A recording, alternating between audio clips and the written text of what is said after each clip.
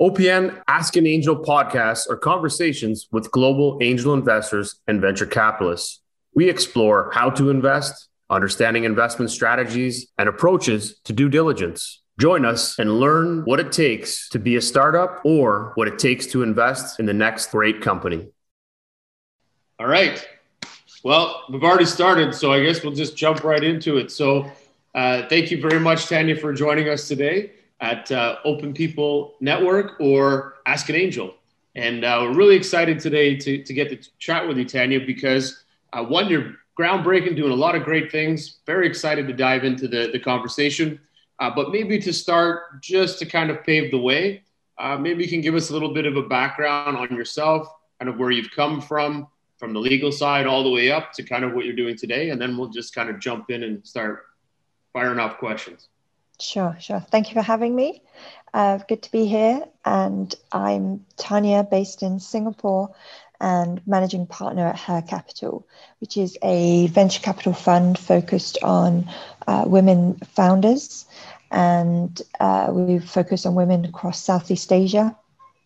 And I'm originally from the UK, from London, and I've been in Singapore for about 4 years now, and originally moved here for no other reason than I didn't like the cold weather. And Singapore definitely doesn't have any cold weather. So I've definitely found my calling. This is where I should have been born. But I do sometimes miss that. But yes, I started out my career in law firms, both in London and in Sydney, and was in law firms for about 15 years, lastly in the M&A legal teams. And when I moved to Singapore, it felt like a great time to relaunch myself, really. And then that's when I first started out on my investment journey and launched started off with an angel network, sort of a female led and female focused angel network, and then that's evolved into Her Capital this year. That's awesome. Is this I'm just trying to remember now, is the Singapore structure, that's the one you started in 2017? That's the angel group? So in 2017 I started Ladies Investment Club, which was 40. It started with just me, and then eventually was 40 women, self-funded women supporting other women. And then in 2020, so in the middle of our pandemic that we've got going on, launched Her Capital as the institutionalized fund. This is our very first fund. Oh, okay, very cool. Yeah, I was curious as to how the Ladies Investment Club started and what was the premise behind that. So you were saying that it started off with you. So there's 40 women. Is it 40 women globally, or is it 40 women in Southeast Asia? And you're focusing on women founders in Southeast Asia? Yeah. So so when I came to Singapore and I decided to give up my working in law, I sort of racked my brains for a while, and I actually had two very small children. I had two children under 18 months of age. So I was, giving myself a bit of a breathing space and trying to work out what I wanted to do. But I knew that it wasn't working in a big corporate law firm with ridiculous hours. So instead I worked for myself with ridiculous hours. I set up Ladies Investment Club because I made an investment personally in Singapore and really enjoyed. It was my first ever, I was dipping my toes into the sort of business world. And because what you find with a lot of lawyers and people that work in big four accountancy firms or big legal firms, they're rather institutionalized and not always particularly very commercial. And they're very rigid, these big corporates. So, you have a department to do everything. So you become an expert in your little area, but there's so much support and rigidity to the structure. It's not very entrepreneurial. So I really enjoyed, it was so interesting for me. And actually the big corporates weren't particularly my place, because I'm a bit of a rule breaker, a bit of a rebel, I guess. And so the rigidity of big corporates was very oppressive, much like this pandemic. And I started to invest, and I was doing that on my own. And what I really missed is people, because one of the best thing about working in a big corporate is that you've got huge amounts of people around you, or we did have when we were all in offices, and I actually really missed that. So that's why I grew the team. That's why I thought, I don't want to do this on my own. I want to be surrounded by smart people, preferably smarter than me, and which isn't that easy, hard to do. And so I did that, found almost 40 women to invest, wanted to support other women. And what we learned from doing that was that in Southeast Asia, there's a huge amount of women-led companies that are fantastic and really, really the types of businesses that we wanted to support. But obviously, as an angel network, it was very challenging to support every business because it was our own money. So there was a finite amount of money available. And in addition, we wanted to be able to give bigger check sizes. And when you look at the data, it tells us that for women, when they're raising capital, it actually gets harder at every stage that they raise capital. And so if we were just giving that sort of seed capital, which is what we were doing under Ladies Investment Club, and sort of crossing our fingers and hoping for the best, wasn't really good enough, because where were our female founders going? In Southeast Asia, over 3/4 of venture capital funds have no women in them at all, in decision-making roles. And so there was nowhere for them to go after us. So what we identified was that we wanted to do bigger check sizes and also be with our founders for a couple of funding rounds. So now in Her Capital, the idea is that we're there for pre-seed, we can do seed funding, and we can do up to Series A funding. So it means that we're not sort of just sending them on their merry way and hoping for the best. And it also allows us as a fund to build relationships with other larger funds, to pass them on to, and to introduce them to, and try to forge relationships with, for taking them on beyond where we're able to go to. That's awesome. So you're really grooming and working with the early stage companies, specifically in the female founder space, and then you're pushing them upstream. So you're able to get some of those Series A and beyond companies to start investing in VCs to see them, because you guys have helped structure them and get them to a place where they've got great MRR, ARR, and now they can build more interest as they get further upstream. Yes, exactly. Yeah. That's awesome. So there was one thing I kind of wanted to go back on and touch on, just based on your career and how much this impacts what you're doing now. And I've had this, I guess I've seen and heard and had this discussion a few times, but it's interesting because on the legal side, there's a whole different structure on how legal people operate and function in the world. And what I mean by that is that you said it right at the beginning. You work a lot of hours. You put a lot of time in working with clients, closing deals, pushing deals through. It doesn't matter whatever stream you come in. There's just a lot of time going into manifesting and building up where this client's going and how they're taking that forward. So, and there's a lot of hustle in growing clients and building up their your portfolio within that client.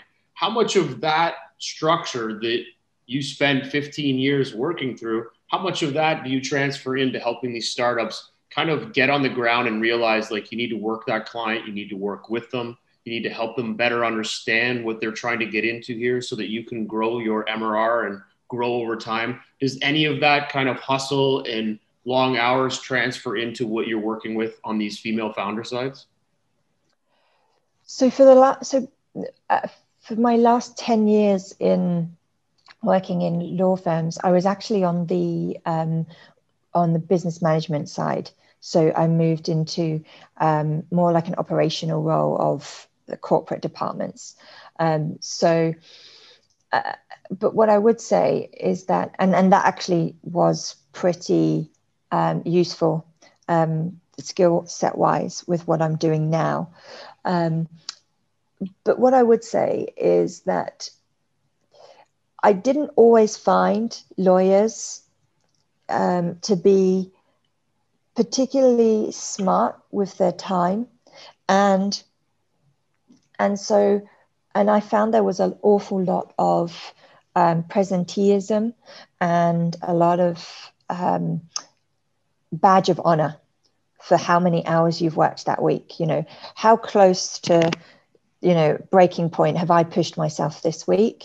And I'm just going to wear that as a badge of honor, and I'm going to walk around the office and everyone else is going to give me kudos for that. And actually they did. And that was the environment. And I don't think that that's a healthy environment. I didn't think it was at the time, pre-COVID, and certainly not now. And I suspect a lot more people are aware of that work-life balance. And that was in London and Sydney that happened. I always thought when I looked at Australia, I was like, I'm going to be on the beach by 3 p.m. I'm going to be, you know, a beach bum. I've never worked harder than when I was in Sydney, actually. And so what I have taken away from that into my my sort of second career, I guess, which is the fund, is that I don't believe, and I wasn't seeing the best work from people that put in the most hours. And I know that traditional venture capital definitely has that. Do you have the grit and the determination, and can you almost kill yourself because that's the people we want to invest in? That's not really who we want to invest in. And I think women, generalizing statement here, but women do tend to be a little better at that and care a little less about that badge of honor than I see men do. And I think that for us, mental well-being, mental health and support, we're always acutely aware of our solo female founders, for example, the pressure, the sheer amount of pressure and the additional support that we want to give them, not because they are not good at execution and delivering on what they're doing in their business, but because it's really a lot of pressure on one person to be doing everything. And so we make sure that we're there for them in that way. So I've learned a lot about how not to do things from my law firm days, for sure, that I use in this, and I apply to our founders as well. Because when I see some of our founders who say, oh my goodness, I haven't slept and this happened and now I've got to fly here, you know, pre-COVID, and I've got to do this and it's like, okay, let's actually, I'm always a big fan of like paring back. What is actually going to get you to the end? Like, and what are you out to achieve? And then what is actually contributing to that? And everything else you just need to cut. Of course, you know, I run a fund that I need to be doing regulatory seminars to make sure the license is in place. I need to meet with founders. I need to fundraise. I need to interview interns. Everyone wants to have a chit chat, you know, call me up just for a chat and send me emails just for a chat. I can't do all of that. I'll kill myself. So I'm very, very strict with my time and what I can and can't do. And I encourage our founders to do that too. No, I like that. And again, you take the learning that you have, like you said, you weed out the bad things and you try to put out the right things that are going to help them be more successful, because that's the whole point of it. You're managing your investment, your portfolio, your money, and them and their mental health and their growth of their business. The last thing you want to do is burn them out in 3 years and then they fail because they just couldn't keep going, right? So I think it's certainly a smarter way of evaluating it and working forward. And I've through the legal side, I've had lots of friends, men and women, and you're right, the badge, it's not just legal, but software development is very similar. And same with doctors. Like, I'm not too sure how many people in the world do 24-hour shifts, but being able to do that and still function at 20 hours, being super effective, is amazing. But I think that there is a breaking point for anything that, you know what, I could change my life and do something different, or I have to get out of this kind of hustle that's working there. And how do you rope it down into a balance that allows for your outcomes to be more than your effort going in? And, you know, that takes time, maneuvering, and obviously life changes to help that, to move that. Yes. Yeah, agree. one of the what was the every time I was like quote wise, but I was thinking that I went and saw Huffington Post, the lady that sold Huffington Post. Yes. Her name's just totally blowing out of my mind. And this was probably 15 years ago, and she just had sold it, I believe, it's AOL. So she was doing a talk, and one of the things she said was, you need to slow down and stop working 20-hour days and take some time to focus. You'll be able to build a stronger, better company, but learn how to hustle in a less aggressive way. And I think you're right. There's got to be a point where a 12-hour or an 18-hour shift isn't going to change anything. It's what I do in that first 8 hours. So how do I make that 8 to 10 hours the most effective to move forward? And if I can transfer that to some startups and to some founders, then there's some great learning and a great way to transfer knowledge. Yeah. So now you've kind of, you've taken a lot of this great background, which I find exciting, and you've transferred it over. You're living in Singapore. So, which is interesting that you've got a female-founded and female-run, I guess, investment firm into female founders, and you've gone into a space or countries that typically have less aggressive people, male or female, even so on the female side, and you're trying to uplift them to be competitive against the rest of the market. I've had friends that spent years in different countries where they were trying to work with cultures to help them say, hey, have a voice, fight back against the government, fight back against people. And you're kind of right in the thick of things, and you're saying, hey, I'm going to invest in you, but you need to step up and start pushing the notch. How are you finding that that's working? And are you finding that you're creating more of a voice, or do you see that the internet's helping create a voice, because that seemed to help everybody around the world have a bigger voice? So how are you finding that's transferring across into Asia?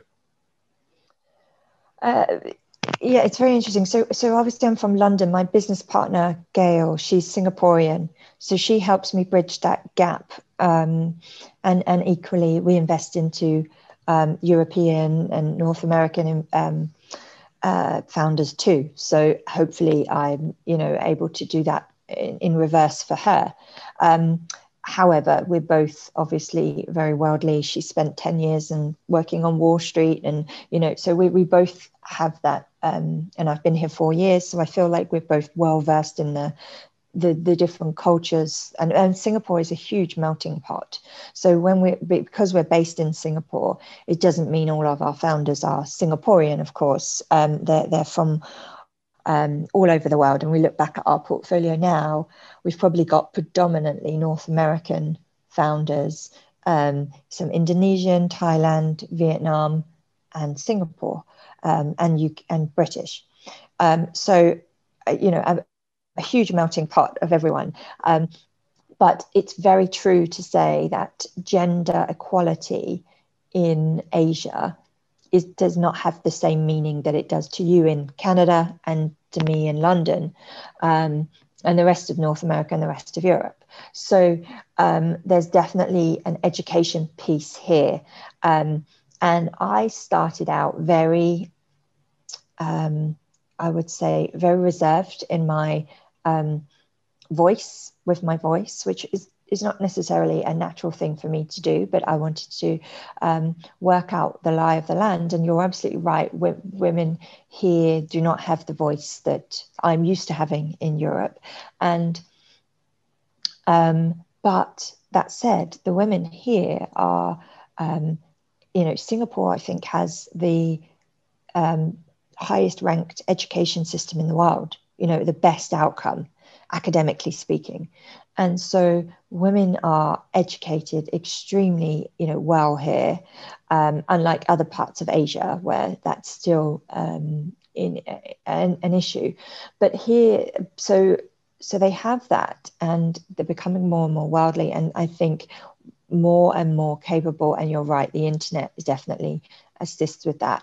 And I think Asia tends to look over towards the West at what is happening there and can see the writing on the wall. And I see with the younger generation for sure, the amount of interest I get from university students, female university students here in Singapore, wanting to just come and work for me at Her Capital for free, just because they believe in the mission. And they are not, there is nothing about them that is accepting of the status quo. And that, for me, I would say is probably the single most kind of reassuring and, comforting thing that I have around my business, because I see the younger generation. So I might deal with some 40-year-old women that, they don't have that voice that I would like them to have. But when I look at the 20-somethings or younger, they've got it in bucket loads. And so that, for me, is great. And I think that they're responding. I think if you give women, particularly somewhere like Asia, the opportunity to have a voice, or to listen, to engage in something that you might think is otherwise risky or risque, or they're not interested in, they just haven't had that opportunity before. So for us coming along and saying, hey ladies, we're a venture capital fund, you've not had access to any capital, it's all been 45, 50-year-old men, and of course you haven't wanted to go knocking on their doors, but here we are, and we're going to represent you, and we're going to support you. It's amazing how that lifts them, and that kind of comforts them and allows them that freedom to have their voice. Well, it's a vote of confidence, right? And sometimes you just need a little bit of support from somebody else, and it probably does help that.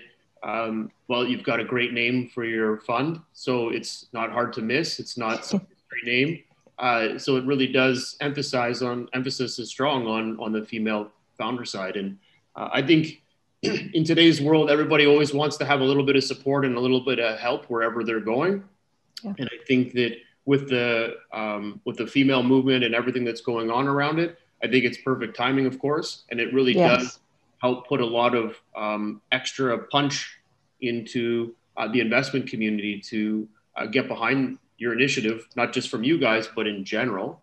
I think that it opens up a lot more people to start looking at the space of female founders. And I think there's some interesting stats I've been looking at that are shifting a lot, but right now you've got, give or take, between 20 to 25% of female founders versus the 80 to 75% of male founders. And that's slowly starting to change, just like industries that were in medical, where it was all male dominated in the 70s and 80s. And now males make up like 5% of biotech and health tech, and it's all been female dominated. So you'll probably see the same thing in the next 5 to 10 years, that it'll pass that halfway mark, and it will eventually surpass, because there's a lot of reasons. I think you've stated a few in your past interviews and stuff, that a lot of female founder companies generate more cash flow. They generate more value to customers. And from the investments we made, and including with females, I find that is true. I think that there's a lot more methodical stuff that gets in behind the female founder, which I think you talked about some of those before, which they may not have the voice, but they're meticulous. They know how to balance time. They're multitaskers. So there's so many great things that maybe people are too blind to put time into, to understanding different cultures, different people. But I think that that's a real big plus on what you guys are looking for and really driving into, that you're getting a real full tool belt of somebody that has great experience that can really drive a business and make it profitable, instead of just taking money and who knows what's going to happen. Well, that's right. I feel like in the last few years, like running a profitable business became like a bit of a, oh God, that's not good. Like, that's not what we want. Like, you need to burn cash. Go burn cash. You're not burning a profit. Go raise some more, increase that valuation. Yeah. It's utter madness is what it is. It's utter madness. And women do tend to build those businesses that are aimed at profitability, sustained profitability and a moderate growth. And we back those businesses as much as we back those ones that, are heading towards an IPO. So it's about a mixed portfolio. But for me, that just means for me as a founder at Her Capital is that this is just a huge opportunity, because like I feel like saying, well, no one else is looking at this. Like this is like, why? It's such an obvious and makes such great sense to back those businesses that are awesome businesses run by amazing, outstanding founders, but they're not IPO material, but they are profitable, growing businesses. Like that's the key right there. You're changing the storyline, and that's what I love about this is that when you take most VCs, they say we're looking for the next unicorn. So everybody's always on the hunt for something unique and different, and I can turn it into a unicorn. Myself, I'm not looking for a unicorn because one, they don't exist, and if they do, great. What I'm looking for is sustainable businesses, ones that can grow, that want extra capital, that can grow faster if they need it, but they're diligent, they understand the model, they're pivoting, they're on the market, they're psychotic about their space, but they're growing into be a profitable company. Because if in 5-10 years that company doesn't sell, they're still going to be a $50 million company generating revenue, generating profit, and they're going to start buying other companies. That to me is the way an economic model can work and be sustainable. And if 50% or 70% of those are women run, even better, because then they're going to build in other elements that are going to make this sustainable and all the other great elements that are going to tie into it. And there's still going to be competitiveness, but at least these companies can sell or grow, and they're not always going to be constrained to just gobs of money to support themselves. Yeah. And women tend to build teams that are more diverse as well. And diversity leads to better profitability. So, and they hire more women in leadership roles as well. So yeah, and the biggest thing for me is that no one else is looking at this space. So I have access to the best of these deals. And it just feels like such an arbitrage opportunity, I would say, for us. Sure. So there's a it's called Women in Tech, WIT, WIT. Yeah. And it's run by the BDC. It's a $200 million fund allocated just for women in tech founders. So you might want to reach out to them. I was actually talking to BDC today.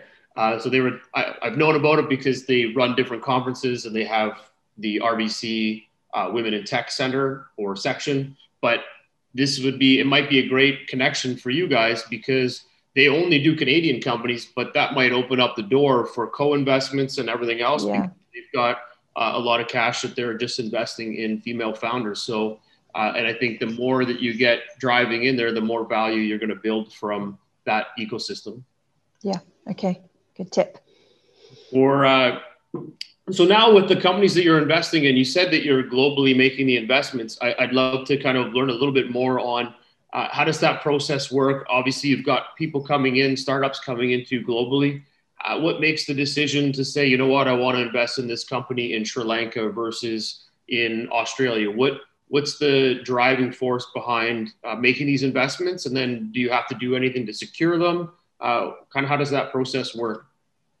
So actually we have our mandate is approximately 80% of our fund, Southeast Asia. And so majority of our businesses are here where we are. But we do allow ourselves a 20% opportunistic investing in North America, Australia, and Hong Kong. And it's purely because of where we've seen a lot of the talent come from in our former life under the Ladies Investment Club.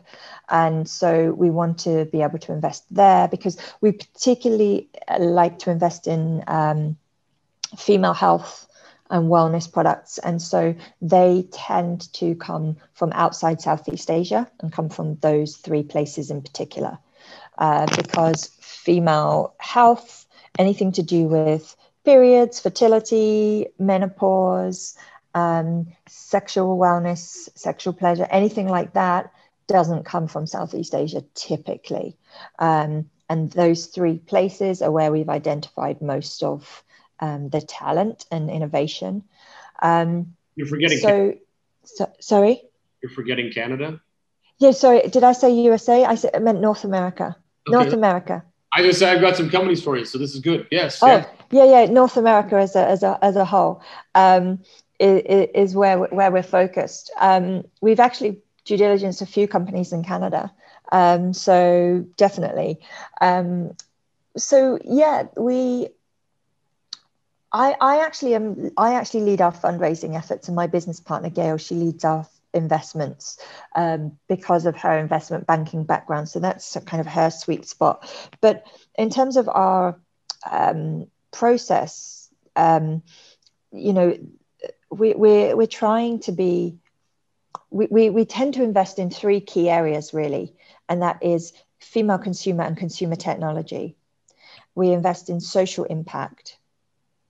And we invest in sort of a generalist tech, and that can be anything from education technology, HR technology, legal tech, fintech.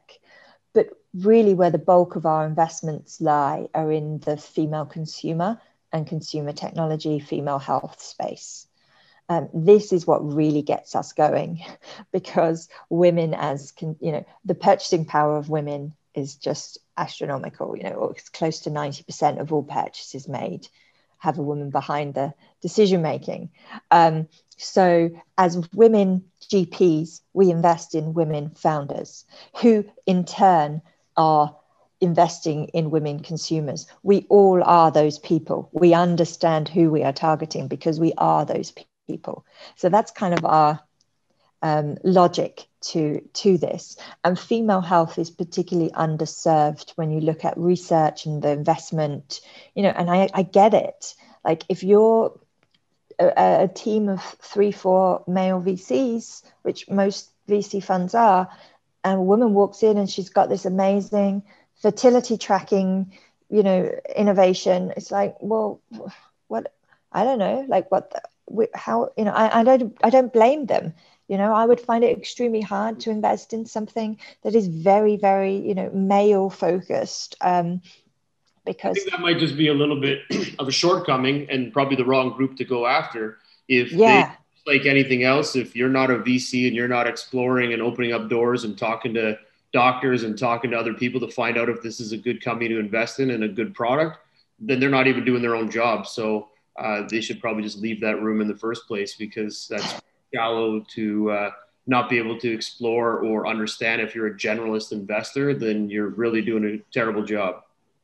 But I agree. But I guess what I'm saying is I understand that, that takes a lot of extra work. When we come across a deal that's in a space where we've never invested before, we have to think very carefully about, do we have the capacity here to really dive deep into an industry that we've not invested in, versus if we invest into another if we invest into an STI home testing kit or something like that, we kind of have done that before. We understand the space. We're not experts, but we understand that space.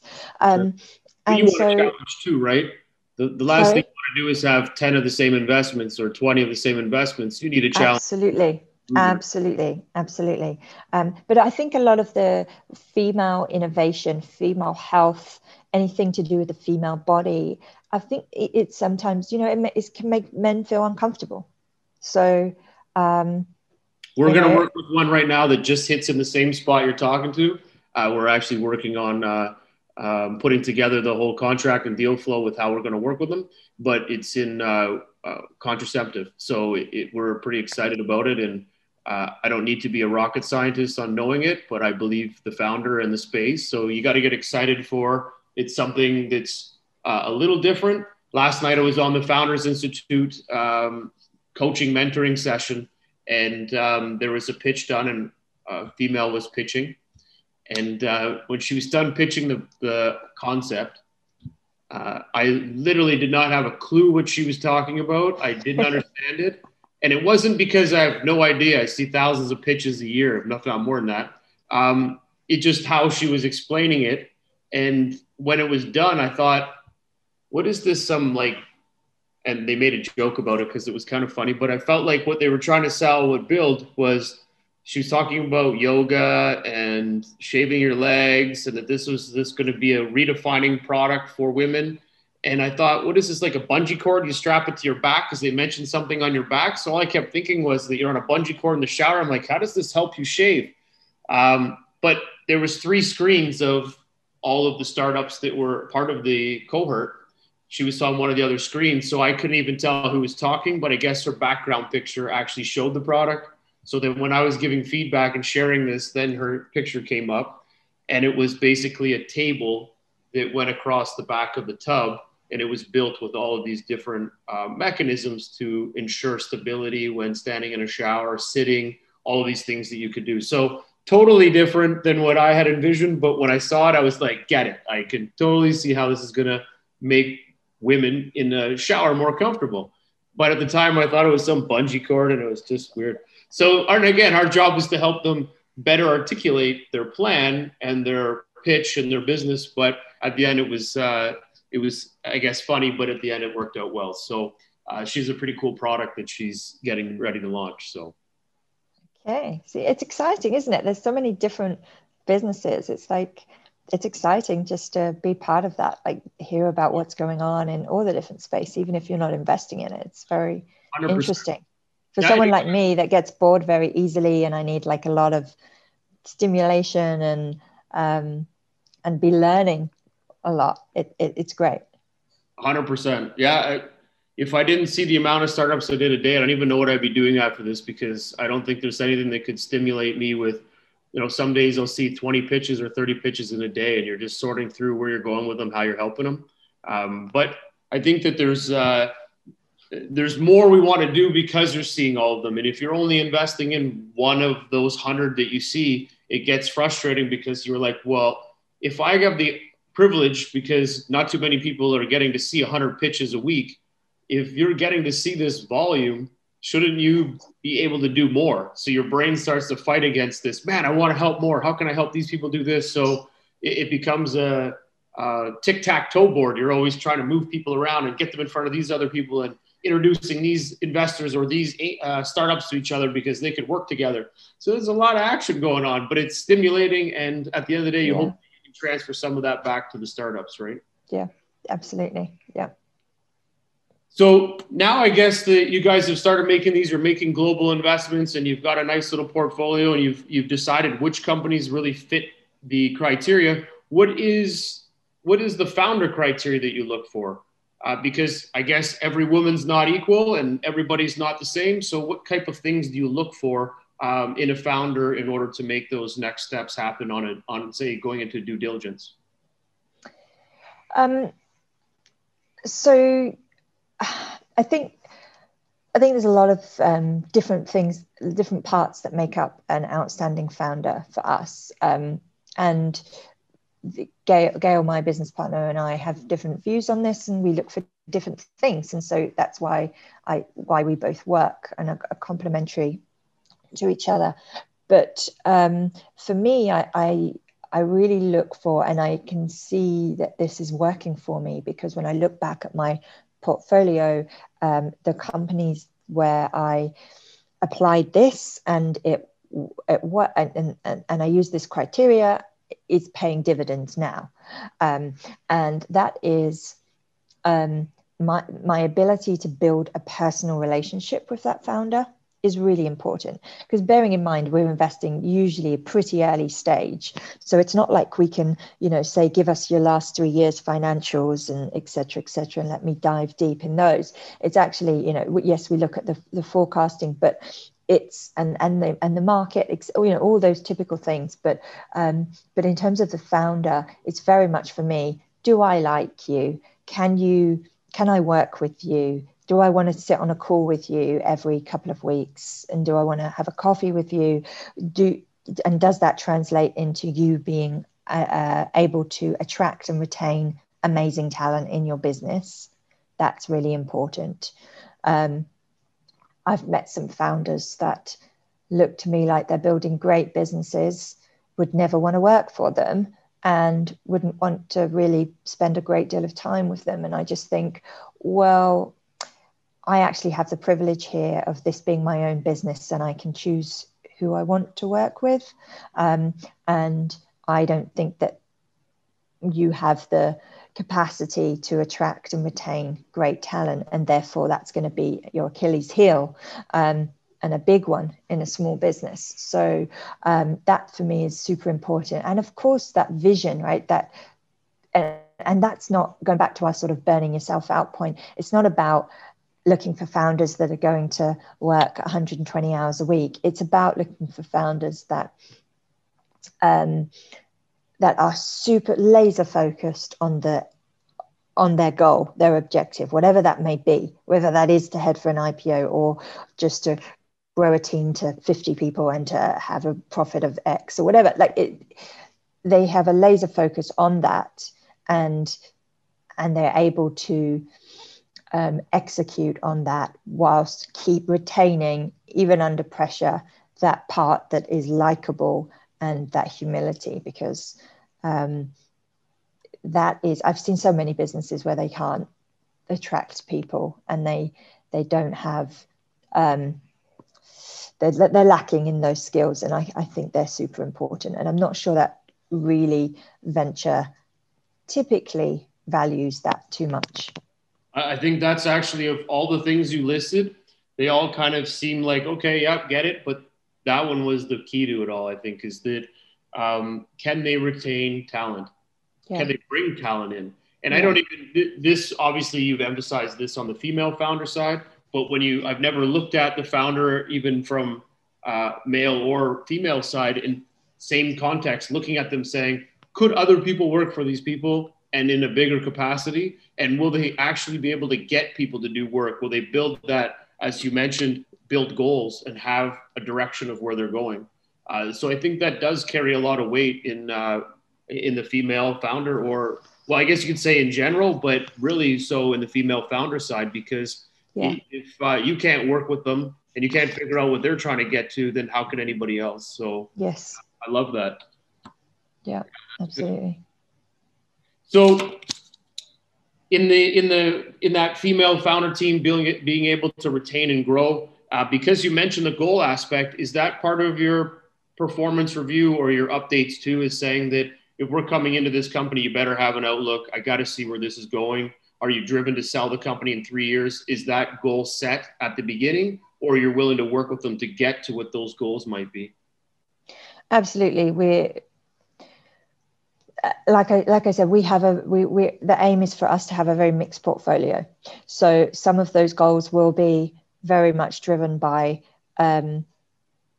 hyper growth, and some of those goals will be driven by, for the more tech companies of our portfolio, and some of our businesses will be driven, just to reach X amount of employees and be in X amount of countries and hit this revenue, etc.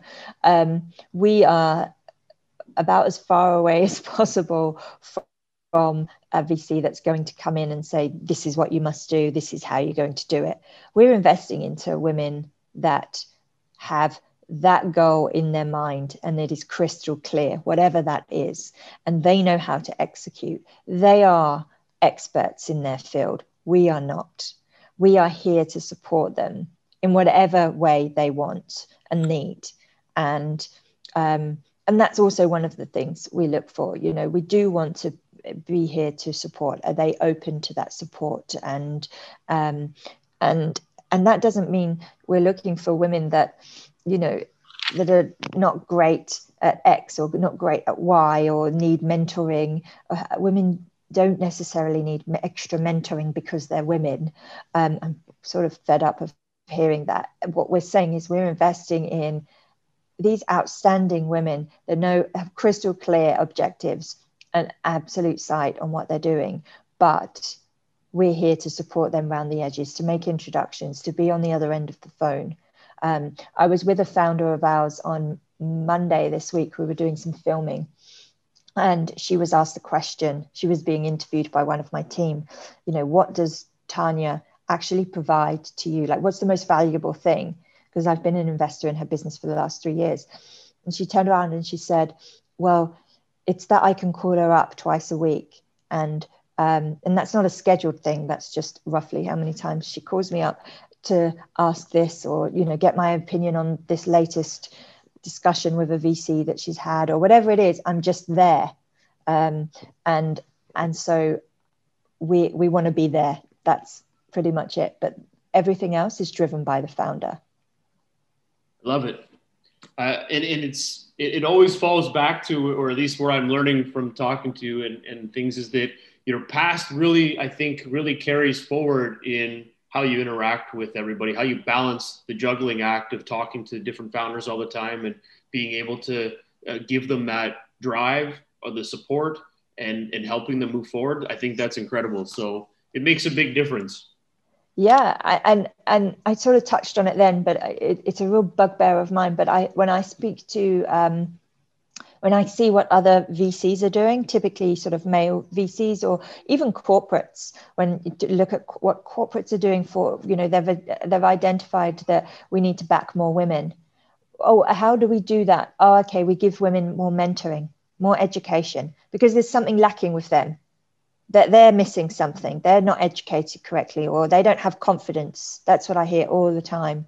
So we're going to give them mentoring. So our contribution to addressing SDG 5, gender equality and gender diversity, is mentoring for women. And it's like, really, how about just some investment, like equal access to capital? That it's no more complicated. I think you reverse it on them and tell them that they're the ones that need some mentoring and coaching on how to actually interact and work with everybody, instead of trying to put the onus on the other culture or people that they're the ones that are inefficient or deficient, when it's actually the people probably talking.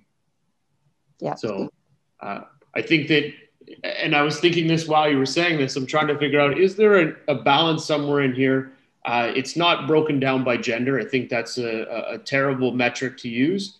I was thinking, oh, maybe it's based on age. Well, nobody knows what anybody's age is anymore, and I'm not the one that's going to ask. So I think it goes back to experience level and how open you are to do that. Like a 20-year-old building a company versus a 40-year-old building a company, there's a big difference and a big gap of experience, and that they're going to be able to maneuver through the waters differently at 40 than they are 20. But then the difference of maneuvering through at 40, maybe you've taken too many lumps, so you don't go the same direct route. Maybe you go around because you're avoiding conflict. Whereas at 20, you don't give a shit and you're going right through the conflict zone. So there's a win for both sides, right? One might get there faster with more bruises. The other one might get there more efficiently and make more money and get to the end result anyhow. So I don't know if there's a real metric to define how you should be working with founders, but I do think that we have to take out if they are a different culture, they're female, they're male, they're this, and just treat everybody as an equal and try to figure out how their basis is. What experiences are you lacking that I can help offset so that you'll grow?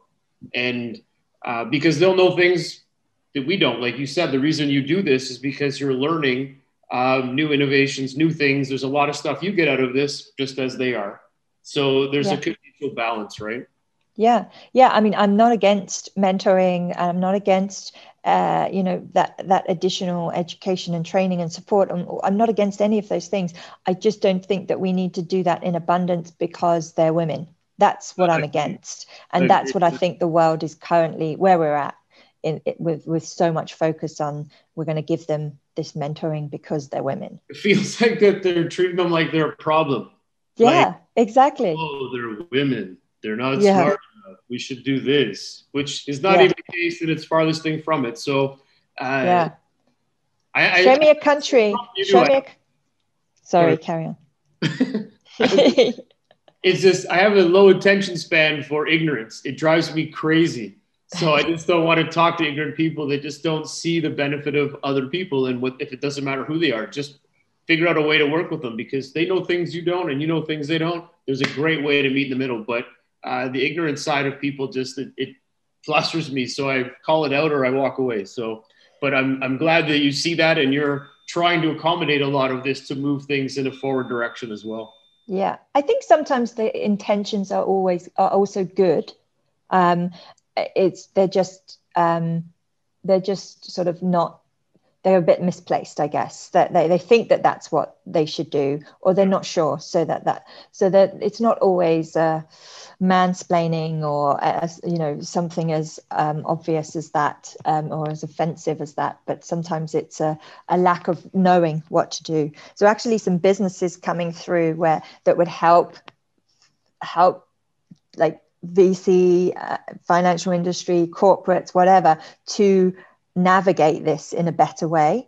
Yep. I think would be a great business. Oh, totally agree with that. I saw a post on LinkedIn, and it was, we're looking to diversify our board of directors.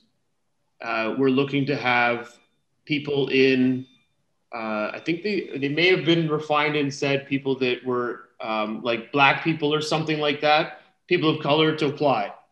And someone's like, do you really think you're solving the problem by opening up a board seat and defining that you're looking for someone of color to fill into this? You guys need to revamp your whole outlook on how life works and your business works, because that was the dumbest thing anybody could post. Because I like to read the comments. And I completely agree. I was like, yeah, man, that's terrible. But again, no one knows. They're trying. They're trying. They're trying to adapt. And I give them try points, but they should probably ask some questions and talk to some other people to get some better feedback on how do I approach this to get the success I'm looking for, without making it offensive or the wrong way to break the ice. So yeah. And when you look at women, find me a country on this planet where women do not outperform men at education, at university, at school, like academically speaking. There's not a lack of education or a lack of that, intrinsic intelligence. It's not that. Agreed. So we don't need it. I completely agree. And everybody can take some time to read something, review something, and learn something. So I don't think that there's any CEO in the world that's not up for the challenge and task of figuring out something new to get over the hurdles. So yeah. I'm not sure that those are always the right answers, but all right, we're going to move to the rapid fire questions, but I have to, which I've never done before. I need 1/100 of a second because there's a beeping going in the background and I need to turn it off. So give me 1 second.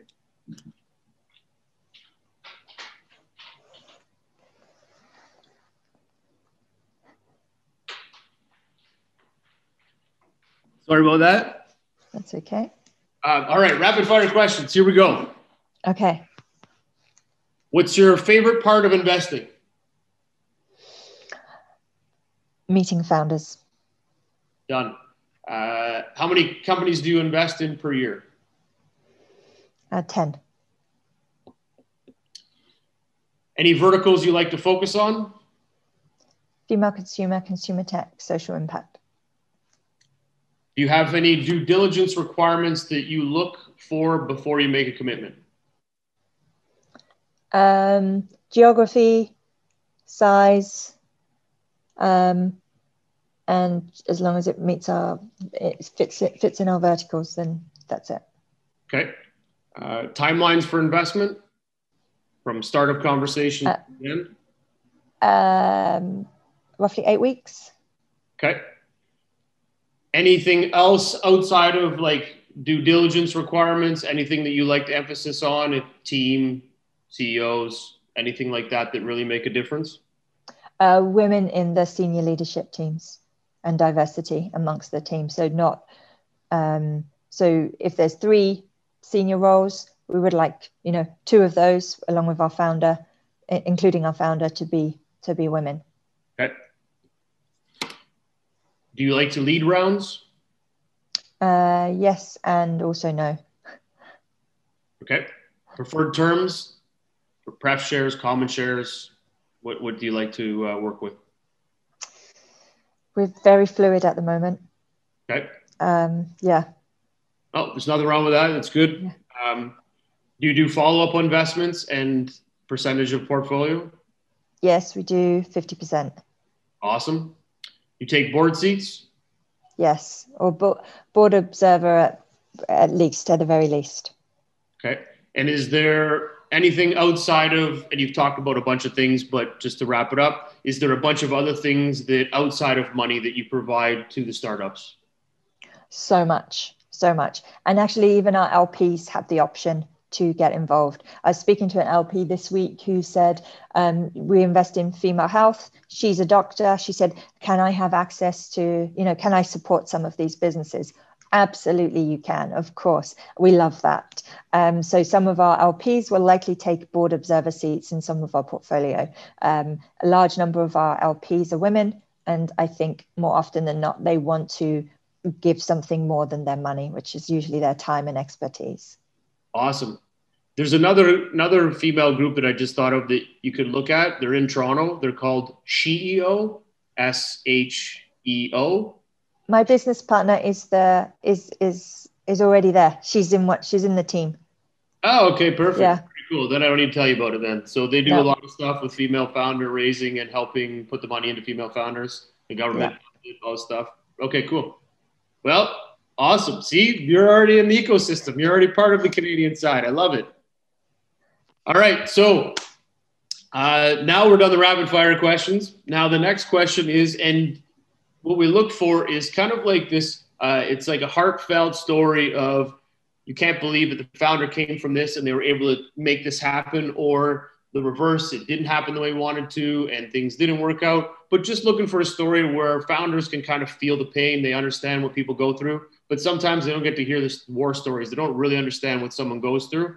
And maybe there's a story that comes to top of mind and you were like, this girl did this, and then it took off like crazy. We couldn't believe it. She almost was bankrupt, or whatever it might be, but just some great heartfelt story that you really think was amazing. Yeah, okay. The thing is you'll find that almost every founder has a story like that, whatever it may be. So I could think of many stories, but one is a founder here in Singapore that we invested in, and we invested in an e-commerce marketplace, and she's been plugging away at this business for 5 years, and it was in a very challenging place. Built the technology to actually power the website, because the off-the-shelf products weren't up to the job of what we were selling, i.e. the marketplace. So built the technology ourselves, and ended up with not just actually elevating the very core business that we had built the technology for, but actually having this product that we could sell as a SaaS solution. And so we went from, a challenging place, a very challenging place. I chat to this founder an awful lot, and she's fantastic, to now building this product. And then I primarily built for the hospitality industry, and launched at the beginning of this year. What happened at the beginning of this year? The hospitality industry disappeared as we know it. And so we kind of had this, we were in a tough place. We built this thing. It was all going to be wonderful. We secured these 5-star luxury hotels. It was all going great. And then boom. And then she pivoted to retail. And of course, retail this year, all online, has gone like this. So again, business is going great guns. So this founder has solo founder, worked her socks off, three children, solo founder, pivoted this business, now spin-off business, and is on fire. And I love her. She's amazing. And she's exactly the founder that I described earlier when I said, when I apply this criteria to investing in her, it wasn't that I fell in love with her e-commerce marketplace. I fell in love with her in that I knew that she would make whatever it was successful. And we were so early stage that I could invest in her. And now that's paying dividends. So yeah, that's my story. Love it. Those are the good stories. See, that's cool. I like that. Very good. Yeah. Okay, so now we're going to get to the personal side. And normally I ask this first question at the beginning, but because we were moving so fast, it just totally didn't even hit me. But the first question is, what's one thing about you that nobody would know? Oh. I'm a fantastic hula hooper. Done. That will be a first. I've never heard that one, so that's good. That is good. And the reason why I do this is because I like to, in all the classes and everything I do, I always ask this question because you mentioned it earlier, but we all have shortcomings. My shortcoming is I'm terrible with names, but I'm very good with details. So I will always remember stats and numbers. Well, I'm not going to call everybody you're number 1 and you're number 5. That doesn't really work. But if I get some sort of description, it allows for me to remember who that person is. So use that to go around. So then I'll be like, the person that was an amazing hula hooper. She's in Singapore. So that's how you're going to remember me now. Yeah, way of bucketing. One of my students that this was a few years ago, one of the students said to me, he's like, I look Chinese, but I'm actually Vietnamese. So that was his unique identifier. And that was the crushing part because now every time I see him, that's all I could think of. So, but it does help. It does put it into context. So, okay. All right. Favorite sports team?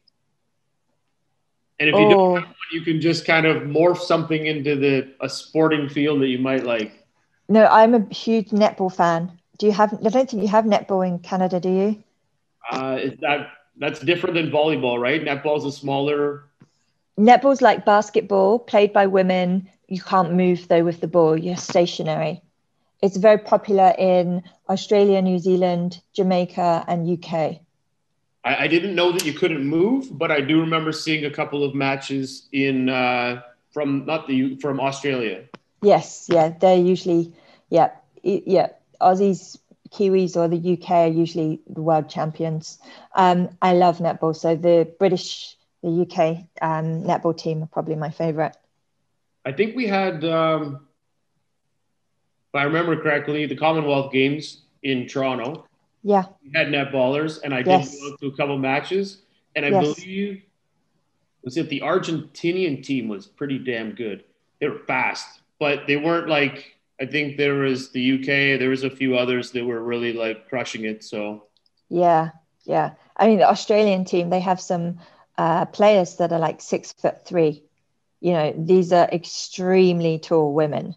They're just like popping it in. Yeah. Dominating the sport. That's awesome. Yeah. I have to remember back if it was Argentina or that was another one. But anyways, that's awesome. Very cool. Last question to this is, what's your favorite movie and what character would you play in the movie? Oh my goodness. Oh, my favorite movie absolutely is Bridesmaids. Bridesmaids. All right. Yeah. Do you know it? I do know it. I don't know if I've actually seen it yet. I don't think so. I saw like snippets of it. And what character do you play? It's hilarious. Well, the main character is a bit of a goofball. Like she messes up a lot, but then she comes good. You know, typical story. I think I would play the evil woman that's trying to steal her best friend, who lives in the big mansion and gets to wear really nice clothes and drive nice cars. I think that's who I would play, just because she was, and she sings very badly. I like singing badly. Perfect. Well, I'm going to watch this movie. I've got so many movies to watch now, and I like to match up. So the reason why I like to do the character in a movie, because I, again, personally believe that you see a lot of representation of a character and how you could either work that way or be part of that, or you enjoy the way they work or the way they talk. So it'd be kind of cool. And then I like to match them up. So I had one interview where the gentleman said that he was Yoda in Star Wars. And I was like, I'm not sure you fit Yoda. You're more like what's the dude's name? I always forget this guy's name now, but oh my God, Lando. And he's like, well, kind of, but I'm more of a Yoda. So it makes me think. So now I'm like, I'm gonna watch every Star Wars movie again. Maybe I'm missing something. This guy's like Yoda. I gotta find this out. So I don't think I'm like this lady, by the way. When you're watching it, don't judge me. You'll be thinking, wow, she's a hula hooping evil woman. I'm not. But I just think she would be the cooler one to play. No, for sure. That's awesome. Well, Tanya, it was brilliant chatting with you. I learned lots, as I always do. I take lots of notes. There you go. Lots of notes. Big fan. But thank you very much for your time today. It's a pleasure getting to learn a bit more about yourself and what you guys are up to. The way we like to end our podcast is we like to leave the last word to you. So anything you want to say to investors or to startups, the show is yours. So feel free to take it over. Oh, thank you. One of the things I haven't talked about today with you is that diversity at fund manager level will follow through to diversity at founder level.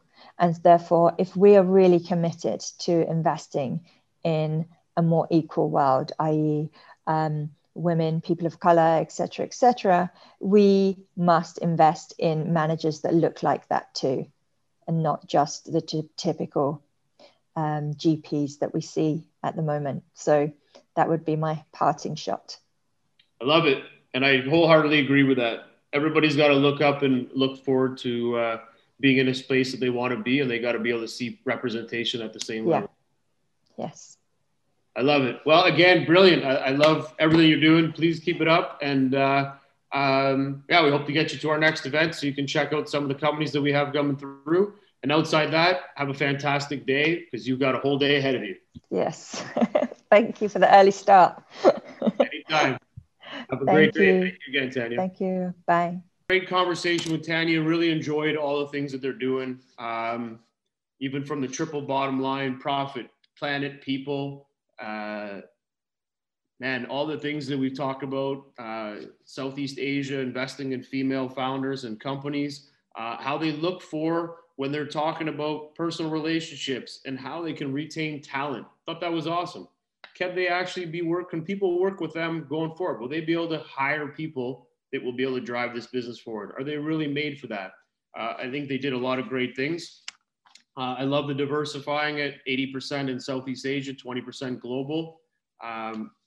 Brilliant. Overall, big fan. Thank you.